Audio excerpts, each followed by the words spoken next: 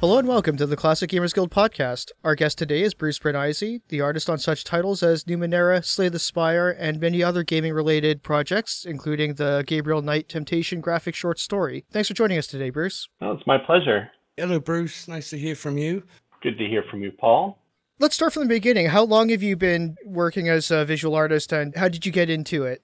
It's been a goal for quite a few years. After college, when I determined that it was a little difficult to get into the industry at that point, my program wasn't really connected directly to gaming, so there wasn't like a natural bridge. So I actually went off and lived in China for a bit, and then eventually came back in 2012. I came back to the US, and I decided at that time that I wasn't quite ready to get into the industry, but that I wanted to prepare myself. And so that's about the time that I started working with Phoenix Online Studios on some of their fan projects. And I started preparing, and then more recently, I guess in the last 3 or 4 years, I've been working professionally, freelance, on some of those projects that you already named. Mm-hmm. And you draw a lot of inspiration from a lot of the classic games. Oh, absolutely. I grew up with a lot of those classic Sierra games in particular. After, I would say, starting with a lot of shareware stuff first, and then my first big box game was actually King's Quest VI. So the really painterly backgrounds that they used for the games in that era, like the early Quest for Glory games up through 4, the first Gabriel Knight, King's Quest 5 and 6, like that kind of era was very influential. I love that look like you're wandering around in a painting almost. It's just so beautiful. Mm-hmm. So it's I guess we know where you stand on the whole EGA versus VGA debate then. Oh yes.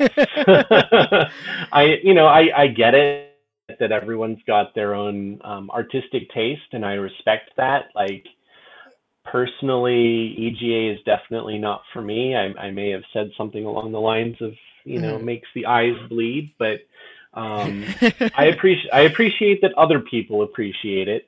I think I didn't mind it at the time when I was playing some of those games, but when I first saw those beautiful backgrounds in like King's Quest 6, I was hooked. I'm like, this is another level. Mm-hmm. Never going back. And so that's where I take my inspiration from. I obviously see the whole, there's something really fascinating about getting so much out of so little, but I'm pretty sure you can't get away with only 16 colors on your artwork. Well, the equivalent is that actually a lot of painters do use limited palettes. Mm-hmm. So oftentimes it can actually give a painting a lot of unity. Like even like a monochromatic palette, or just a palette that has a few different colors, and then you mix them, of course. Mm-hmm. So that's where you get the variations, but there's only so many variations when you have like maybe 3 or 4 colors that you're working with. So there's definitely an equivalent in terms of more painterly artwork.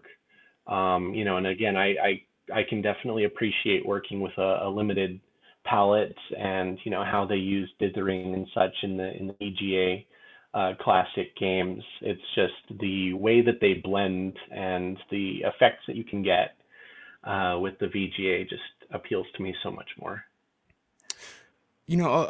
Every time I go to paint, and you mentioned blending colors, which kind of opens up, like you say, a whole nother world as far as working with a palette. I like how you said it unifies it, gives it, a general constant theme. I just struggle painting. First of all, being left-handed, I always drag my bloody hand across it. But every time I go to blend, it just turns either gray or brown. So I knew it wasn't for me. And something I admire so much about your work is how you're able to blend colors, a lot of fading in and fading out. But a quick question, since we're kind of on an EGA, VGA topic real quickly, have you ever, because I ain't seen it personally, but have you ever dabbled in pixel art?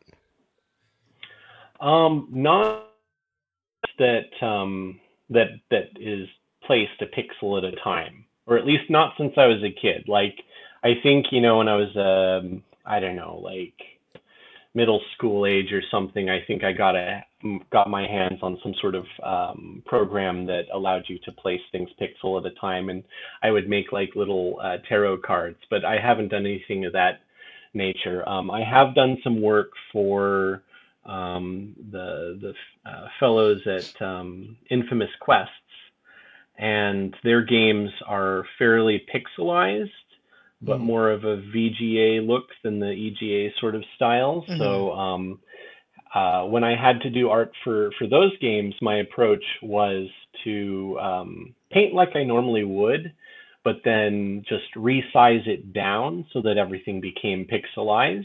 And Mm-hmm. I would see if there were any problems that developed, like if it became unclear, and then I would, go back and change something as necessary to make it clearer at the pixel size that it needed to be. Mm-hmm. So is your process generally do you do a painting first and then touch it up in computer, or is it all digital? My commercial work is 100% digital, so Wow. that's all Photoshop. Yeah. Well, I can't even Yeah. begin to imagine how to even start on something like that. Like that's just beyond my scope of comprehension. Yeah, I would not have guessed that at all. Actually, looking at your website right now, and it's just, I mean, it looks, almost it looks like oil on canvas. Basically, it's just beautiful. I'm kind of in shock, honestly, that you said that it's all through Photoshop. It's amazing. Hmm. Yeah, I mean, Photoshop is an incredibly versatile program. You can do a lot with it, and some of the biggest name artists, currently working on things like Magic the Gathering or various computer titles, like they do most of their work digitally, and really it's part of it is down to the mentality when you're working in Photoshop, but you have a great appreciation for the classic paintings and you've studied them, you've done little studies and tried to work out sort of, like the color mixing or the compositional ideas of the master artists of hundreds and hundreds of years ago, then it's amazing what you can bring to your digital painting to essentially make it feel exactly like an oil or an acrylic. And usually when I go to conventions and I have some of my some of my paintings I have printed as canvas prints, and especially on the canvas, it just looks exactly like it was painted with oils or acrylics. And people are constantly asking me, "Oh, did you use oils or acrylics?" And I'm like, "Actually, digital." Except it's Yeah. still just Yeah. a process of one paint stroke at a time. Like, ultimately, it's not so different. There are certain things in digital that can be very efficient, but if you want it to look traditional, you still have to have a fairly traditional method of paint stroke, and change the color, change the warmth, change the lightness or the darkness of it, and so on. Right, yeah. I feel if I was to see one of your paintings on canvas, I would need like a red velvet rope to keep me from like poking and prodding at it to just double check that it's not really Yeah. paint. So Numenera, I believe, is a tabletop RPG. That's correct. Yes. So do you know very much about it? Like how is it different from, say, Dungeons and Dragons or Pathfinder? I've never actually had the chance to play the game, so I don't know all of the ins and outs. It differs exactly. What I do know is that Monty Cook, the designer who created that system and created that setting, he actually used to work at Wizards of the Coast on Dungeons and Dragons. I think he left, I want to say, like around maybe the 3.0 or 3.5 versions of Dungeons and Dragons, maybe something like that. I know there was a bit of drama at the time Mm. regarding how that company was going. So a lot of top designers actually left and started their own gaming firms.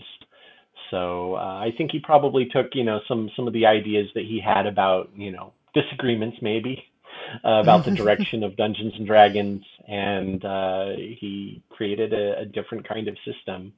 Hmm. And from what I've seen, it's supposed to facilitate more of the storytelling side of Dungeons and Dragons.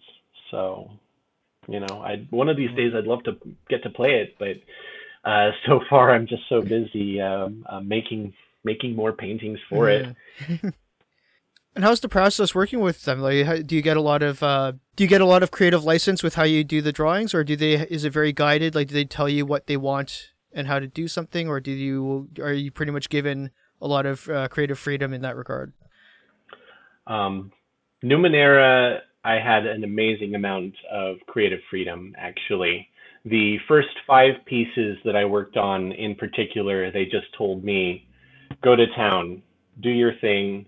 Um, I guess you could call it a blue sky project. The game was already established. It had been out since 2012. So, I had gone in thinking that maybe they would want something illustrated that is in the game but hadn't been previously illustrated. And they were looking for all new concepts pretty much. So I submitted a bunch of ideas that I came up with, and they approved most of them.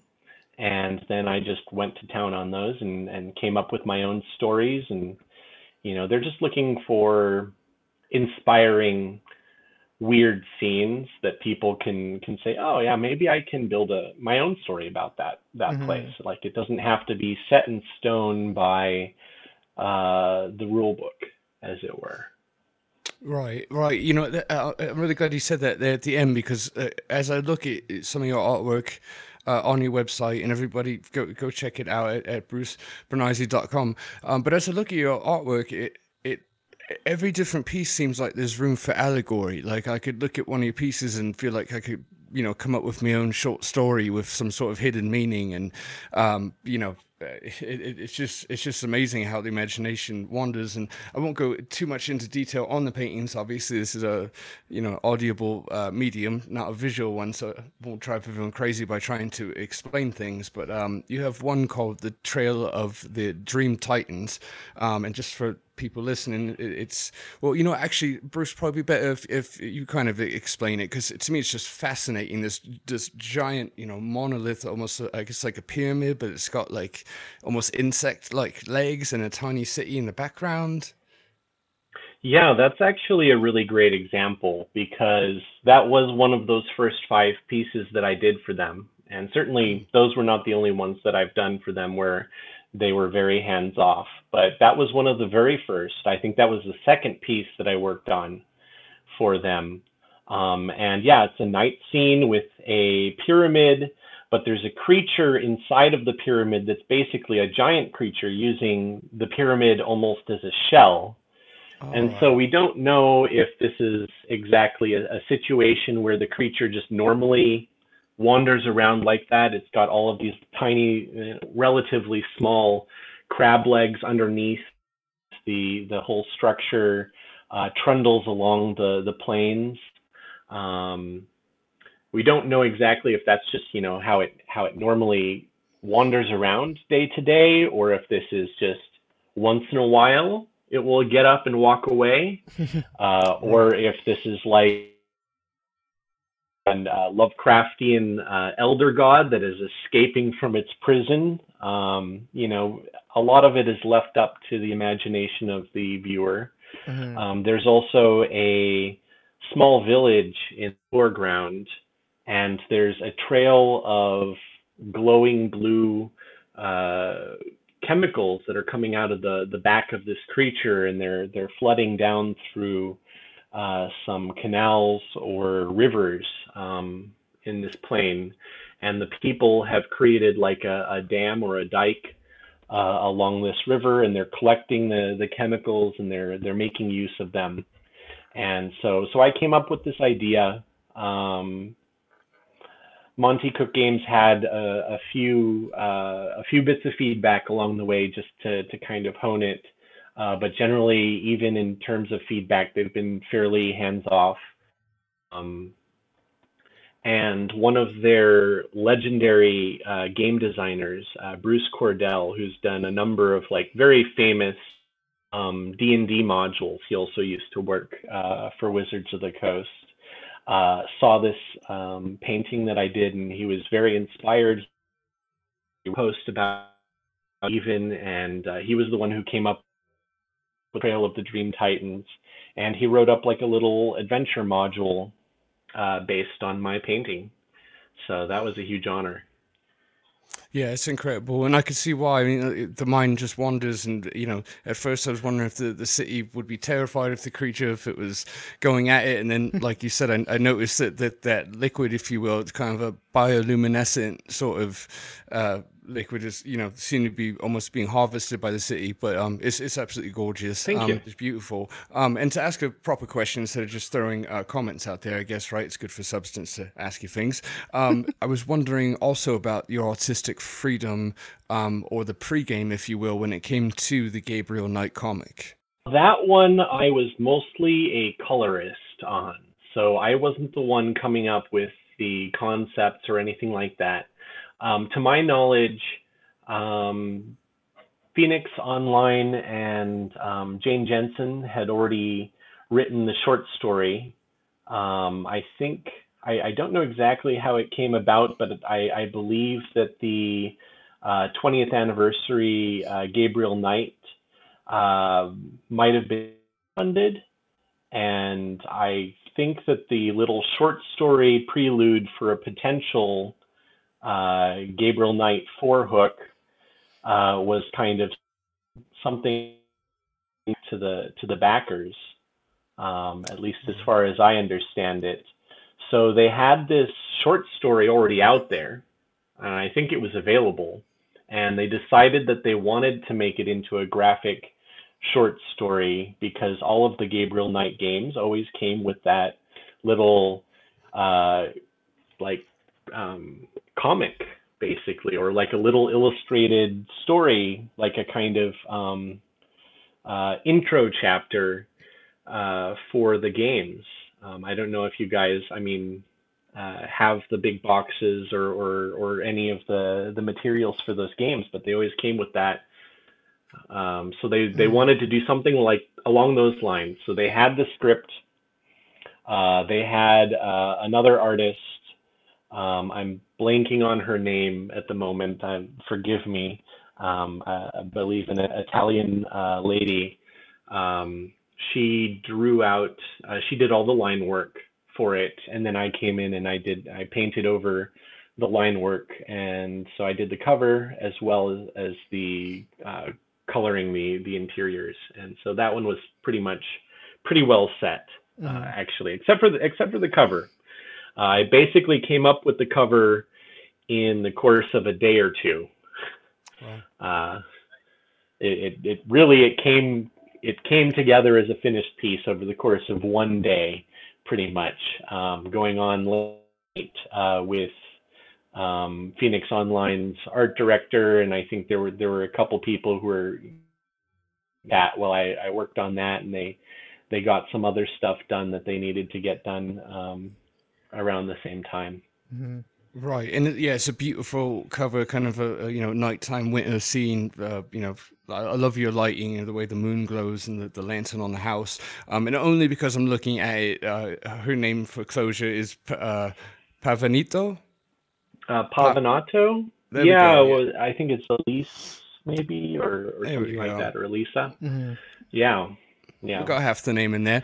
So, considering, like you said, the drawing was done, the story was done, were they kind of over your shoulder about how you colored it, or was that pretty much left up to you? That one was kind of a group process. It was a little bit more of a team effort, and that, in my experience, tended to fit with how Phoenix Online generally does stuff. They always have like team meetings on Skype on like a weekly basis at the very least, where everyone shows what they've been working on, and you get feedback from a lot of different people who may be part of the process. So there was generally a fair bit of feedback on those pieces. Lovely. And fair enough. I hadn't done colorist, I hadn't been a colorist on a graphic novel project before, so I was coming in just applying my knowledge of color theory and Photoshop painting to a task that I hadn't tried before. Right, right. I absolutely nailed it. It's beautiful. I mean, in all your work, one constant thing that I'm so drawn to is your lighting, and oftentimes your contrast of lighting. One of your works is called A Golden Evening, and it's just all these Mm. warm kind of earth tones, and then this just contrast, beautiful, turquoise. I'm not sure the actual color, but this just bright, Sure, beautiful that's pretty blue. close, yeah. Right on. I got something right there. When I was when I was a wee little lad, I used to call it Turk Boys, and I took a lot of shite for that all growing up. Like I should That's a start different like industry. yeah, I should Yeah. start a boy band with the Turk Boys. Um, And so on the topic of processes, how are things possibly different or even similar when working with Infamous Quest with their games? Those ones, again, well, actually, those ones are maybe a little bit more like the process of working on Numenera, in the sense that they didn't tend to need too much feedback. Um, as the story and elements that they needed me to paint were already fairly determined. So there was like kind of an emblem and a few other details like that. They just gave me some written details to work from. And there may have been like a few tweaks needed at the end after I handed in the pretty much finished art assets, but there wasn't too much back and forth on those. In fact, I just worked with Stephen on another piece for Rome to Ruin, so there will Hmm. be at least one of my pieces in that game coming up. Or at least I think it's in Rome to Ruin, if I remember right. Hmm. Probably. I think that's the one he's working on right now. yeah, I'm Yeah, yeah. looking forward to that. And could you let us know what previous titles of Infinite Quest that we could find your work in? Well, the only other title from Infamous Quest that I've got work in is Order of the Thorn. Lovely. Um, yeah, it's what I forget what the subtitle for that one is. It's like the King's Challenge, I want to say. Mm. And you don't encounter my work until the very, very end of the game. There's like basically some backstory that you encounter right near the very end, and so they wanted some illustrations that kind of look a little bit like medieval woodcut illustrations, just for that last piece. Right, I got it. That's actually a lovely bit of accidental marketing you've done for them, so all the listeners know that you got to stick through it and get to the end to see that. Well, they are lovely. They are lovely, lovely people, so they deserve it. Yeah, Yeah, absolutely. absolutely love their work. Yeah. Hmm. I've got a question for you. I think I've either read or or heard from you mention in the past, perhaps on the guild itself. I'm not sure that you were a big fan of Sir Terry Pratchett. Oh, absolutely. I mean, he's one of my all-time favorite authors. Obviously, it was a huge loss for frankly, the world when he passed some years back. I actually did um, a little piece, when I was sort of getting my sadness out of me around that time. I did a little painting that has one of the swamp dragons holding Terry's signature black hat in his mouth, and he's got like the big soulful eyes like those swamp dragons always do. And there's a few other little Easter eggs in there for other Pratchett fans. But yeah, he's absolutely a huge inspiration.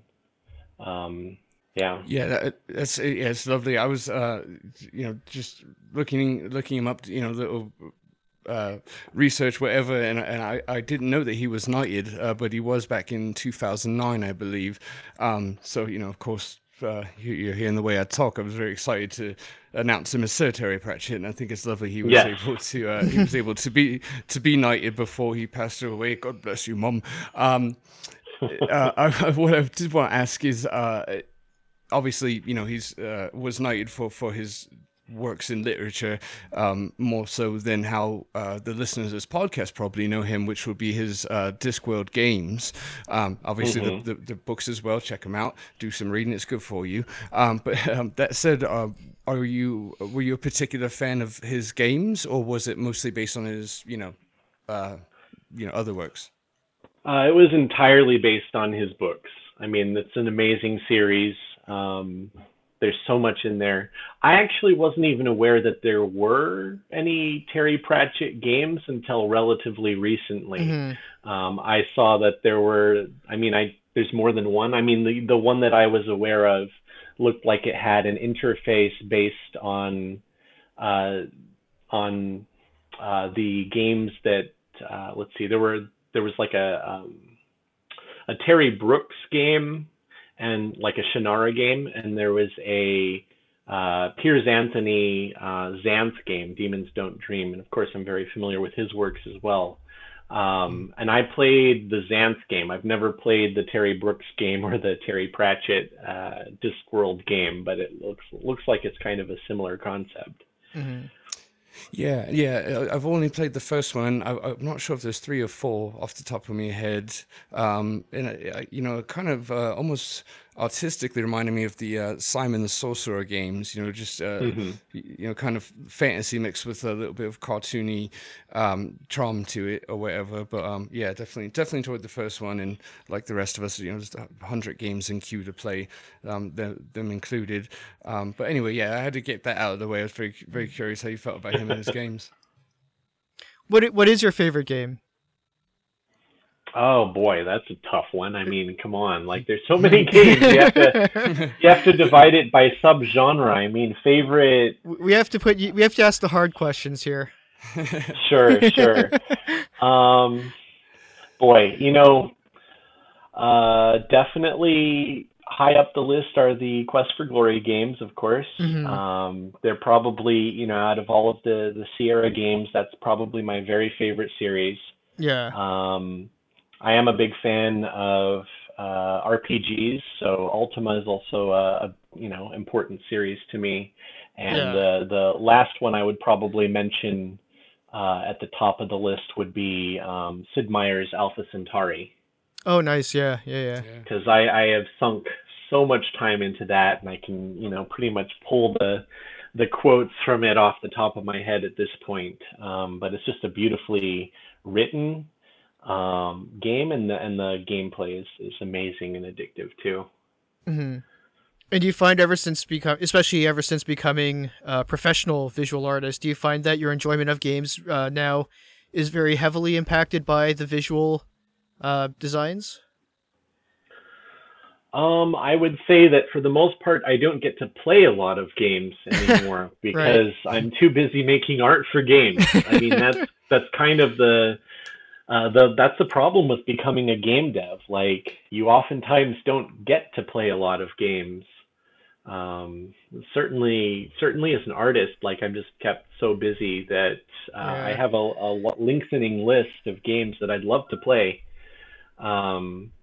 Top of the list is probably the new one from Laurie and Corey Cole, Hero U. Yeah. I've gotten to see a little bit of it. My sister's played through it like 9 times already, and I haven't gotten to play it through a single time yet. So that's number 1 on the list of games that I'd like to play when I have the chance. Yeah, perfect choice for a number 1. Yeah, you're definitely in for a treat next time you find time. But yeah, as you said, being a game dev, working in any sort of artistic industry is always that kind of cruel irony of not being able to take in or enjoy what you're putting your work towards, which is unfair at times, but I guess having working a bad thing.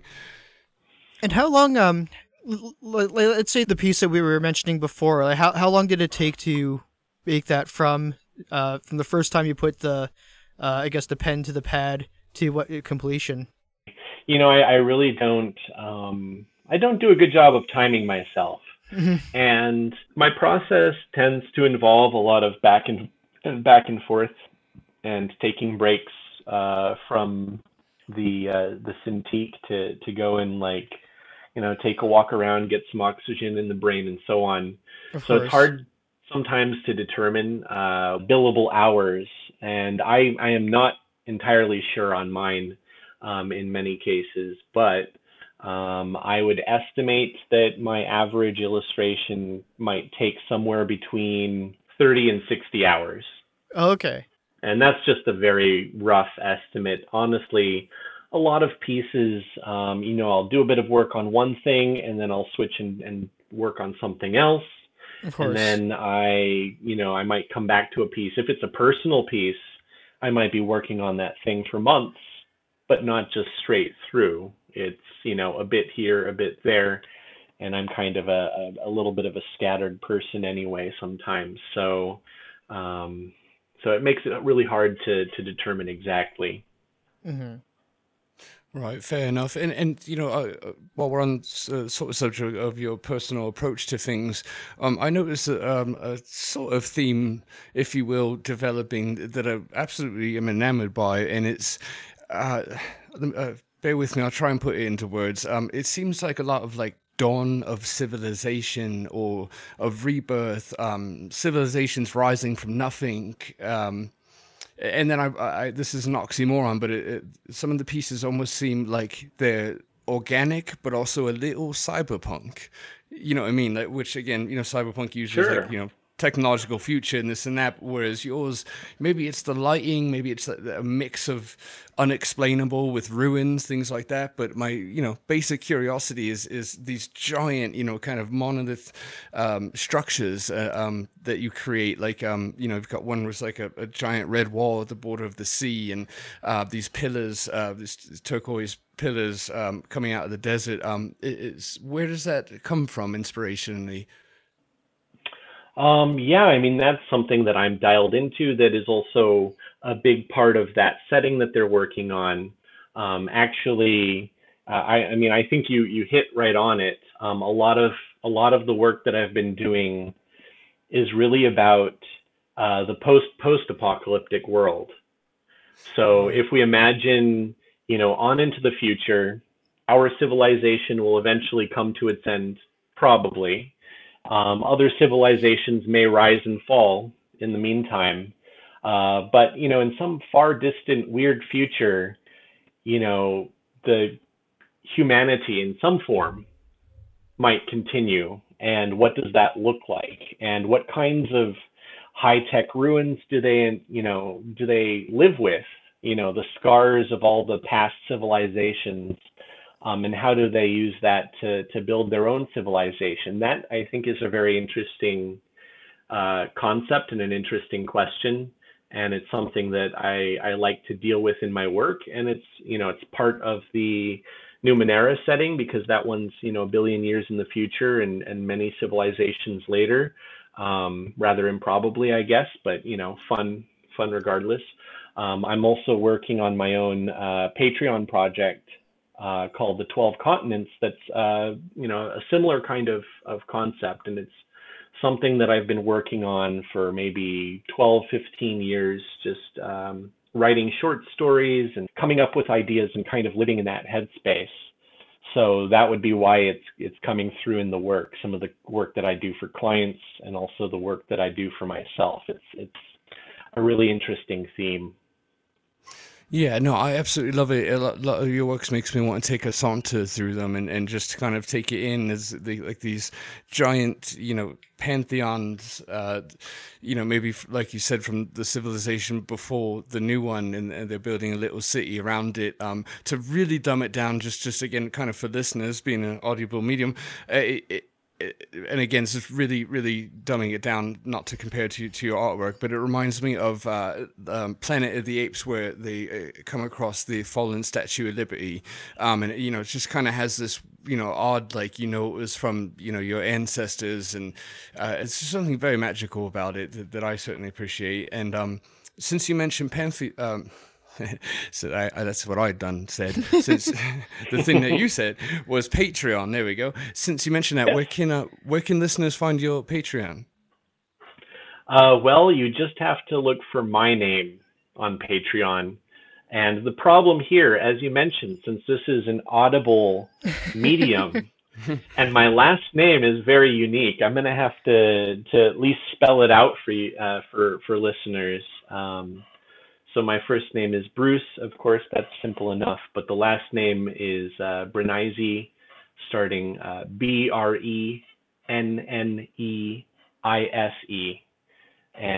you can find me on Patreon. You can, my website is brucebrenneise.com. So I'm very easy to find on the internet because my name is so unique, but it's also a little difficult for people because my name is so unique. It's a blessing and a curse. And do you have any social media pages or anything? Like, there's the time to get in all your plugs and shout outs if you like. I'm let's see, I think if I can remember them all, I'm Bruce Draws on Twitter. I'm BBrenWorks on Facebook, or you can just search for my name on Facebook. I'm Bruce Brenneise on Instagram. I think I'm Bruce Draws Worlds on Tumblr. Not that I really do all that much with Tumblr these days. It just gets whatever I send to Instagram also goes there. And Bruce Brenneise at Patreon. Mm-hmm. So it's literally just patreon.com/Bruce Brenneise, and you can find my 12 continents work there. Beautiful. And I've got about two more. I'm not sure about Rick. I've got about two more questions for you. But before I do, just you lot out there, really please go to brucebrenneise.com. You could spend 45 minutes easy just staring at these beautiful works that he's done. They're absolutely amazing. So please go check them out. They're gorgeous. Bruce, I've got just kind of two daft, silly questions for you, if you will. All right, three. I'll make them kind of quick. I noticed in your write-up that you've got a fascination, or at least a collection of carnivorous plants. Yeah, I mean, I do have a small collection that I keep in my studio room, and yeah, I don't know. It's just kind of amusing keeping some sundews and some pitcher plants around. They do occasionally eat the odd fly or mosquito that makes it into the house, so I appreciate them for that too. I tried them Venus flytraps. Terribly inefficient way of dealing with the problem, but they're nice to have around. Yeah, the fly traps look really cool, and they're very inefficient. If you ever want to deal with a fruit fly problem via carnivorous plants, I highly recommend you get sundews and pitcher plants instead, especially the sundews. They'll catch so many of those things. It's pretty cool. I might actually just jotted that down. I've got a large fruit fly problem, but not that the listeners care about my fly problem, so I'll move on to the next. I need someone to talk to about this. So last two. You specifically mentioned, first of all, I love your hat. I saw just a 2-minute clip of you on YouTube talking, and I was like, that's a bloody cool hat. Like, I like hats quite a bit myself personally. But you mentioned that you get your hats from the Amish. Is that correct? Yeah, that is correct. I grew up in southern Michigan, and it's not too far from there to a place called Shipshewana in Indiana that has a large Amish population. And actually, when I came back from China, I was briefly down in that area, and I found this place that sells hats exactly the way I like them.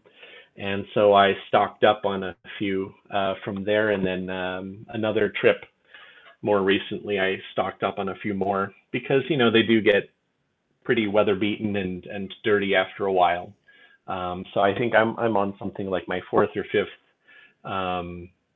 Indiana Jones kind of style fedora hat, and I've been wearing that style for boy uh, quite a while. Let's say since maybe 2003, 2004, something like that.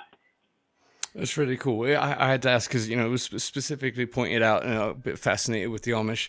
I don't think I'm mature enough to ever visit them. I'd be tempted to bring like an old iPhone and just like drop it on the ground and see if that like destroy the society And or it something probably terrible. gets smashed by one of their horse buggies coming along. one of the 1,000 Abe Lincolns there. Is that a bad thing to say? Well, you'll edit if it was. Sorry. All right. My my my last question for you, mate. You had mentioned that you spent a lot of time in China. And to transition into that, because I can't not say it. Oh, I'm sorry, Rick. Since you spent time in China, I was just wondering if you do care to share, kind of what brought you there. Can you speak any of the language? Anything like that? Sure. 我会说一点点中文, which is to say I do speak a little. I do understand a little.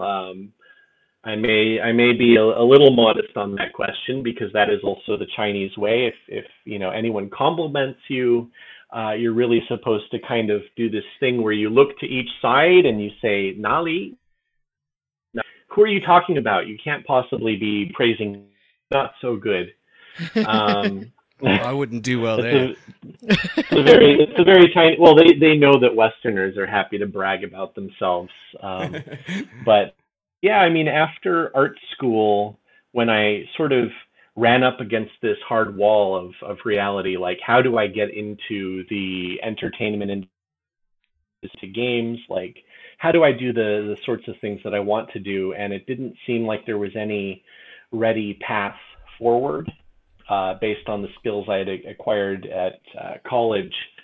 And traveling's always been a huge passion of mine. I had a lot of Chinese friends in college as well, so I knew a little bit of very basic survival Chinese already. But then I just got a job over there. I looked around, found a job teaching English. It's very easy to fall into if you're from one of the main English-speaking countries. Basically, they tend to just require a college degree, and that's about it. Damn. So, working well. Now I can scratch my travel itch. I can go live in East Asia and travel to some of the surrounding countries and travel around. And it was just an amazing time. I met my wife there, and I traveled to like 3 or 4, maybe 5 other countries that are nearby. And it's been a huge inspiration for my art. So that looks to be about the time that we have for today, but thank you so much for taking the time to join us today, Bruce. Oh, well, it was absolutely my pleasure too. It was great to chat with you guys. Mega, yeah. No, just want to extend what Rick said, only with more stuttering, and say it was a pleasure to learn about you and your methods and your approach and everything. And again, everyone go check out brucebrenneise.com and his Patreon, social media, etc. It's just gorgeous work. Sweet. Well, one of these days we'll have to talk Slay the Spire. Yes. That's another big one. Yes, I have that in my notes, but I just sort of I didn't have a specific question related to it because I don't know much about it, so I probably should have asked for an explanation. But yeah, we'll get you back on soon, and we'll talk more about that one. We have a beautiful cliffhanger now because people are going to want to hear about that, and you will, but you got to stay tuned, for the next season of Us with Bruce. But no, just thank you so much for being here, mate. Everybody out there, thank you for listening, and don't do murder. Definitely not. Thank you all for joining us at the Classic Gamers Guild podcast. If you would like to follow us on Twitter, Facebook, and Instagram, our social media contact information is in the episode description. Please feel free to continue the conversation by letting us know if you agree or disagree, if we missed anything, or if you think any of our information is inaccurate. If you would like to suggest an idea for an upcoming episode, please feel free to let us know, and priority for episode suggestions will be given to our Patreon subscribers. That's all for this week. Thank you all very much for tuning in.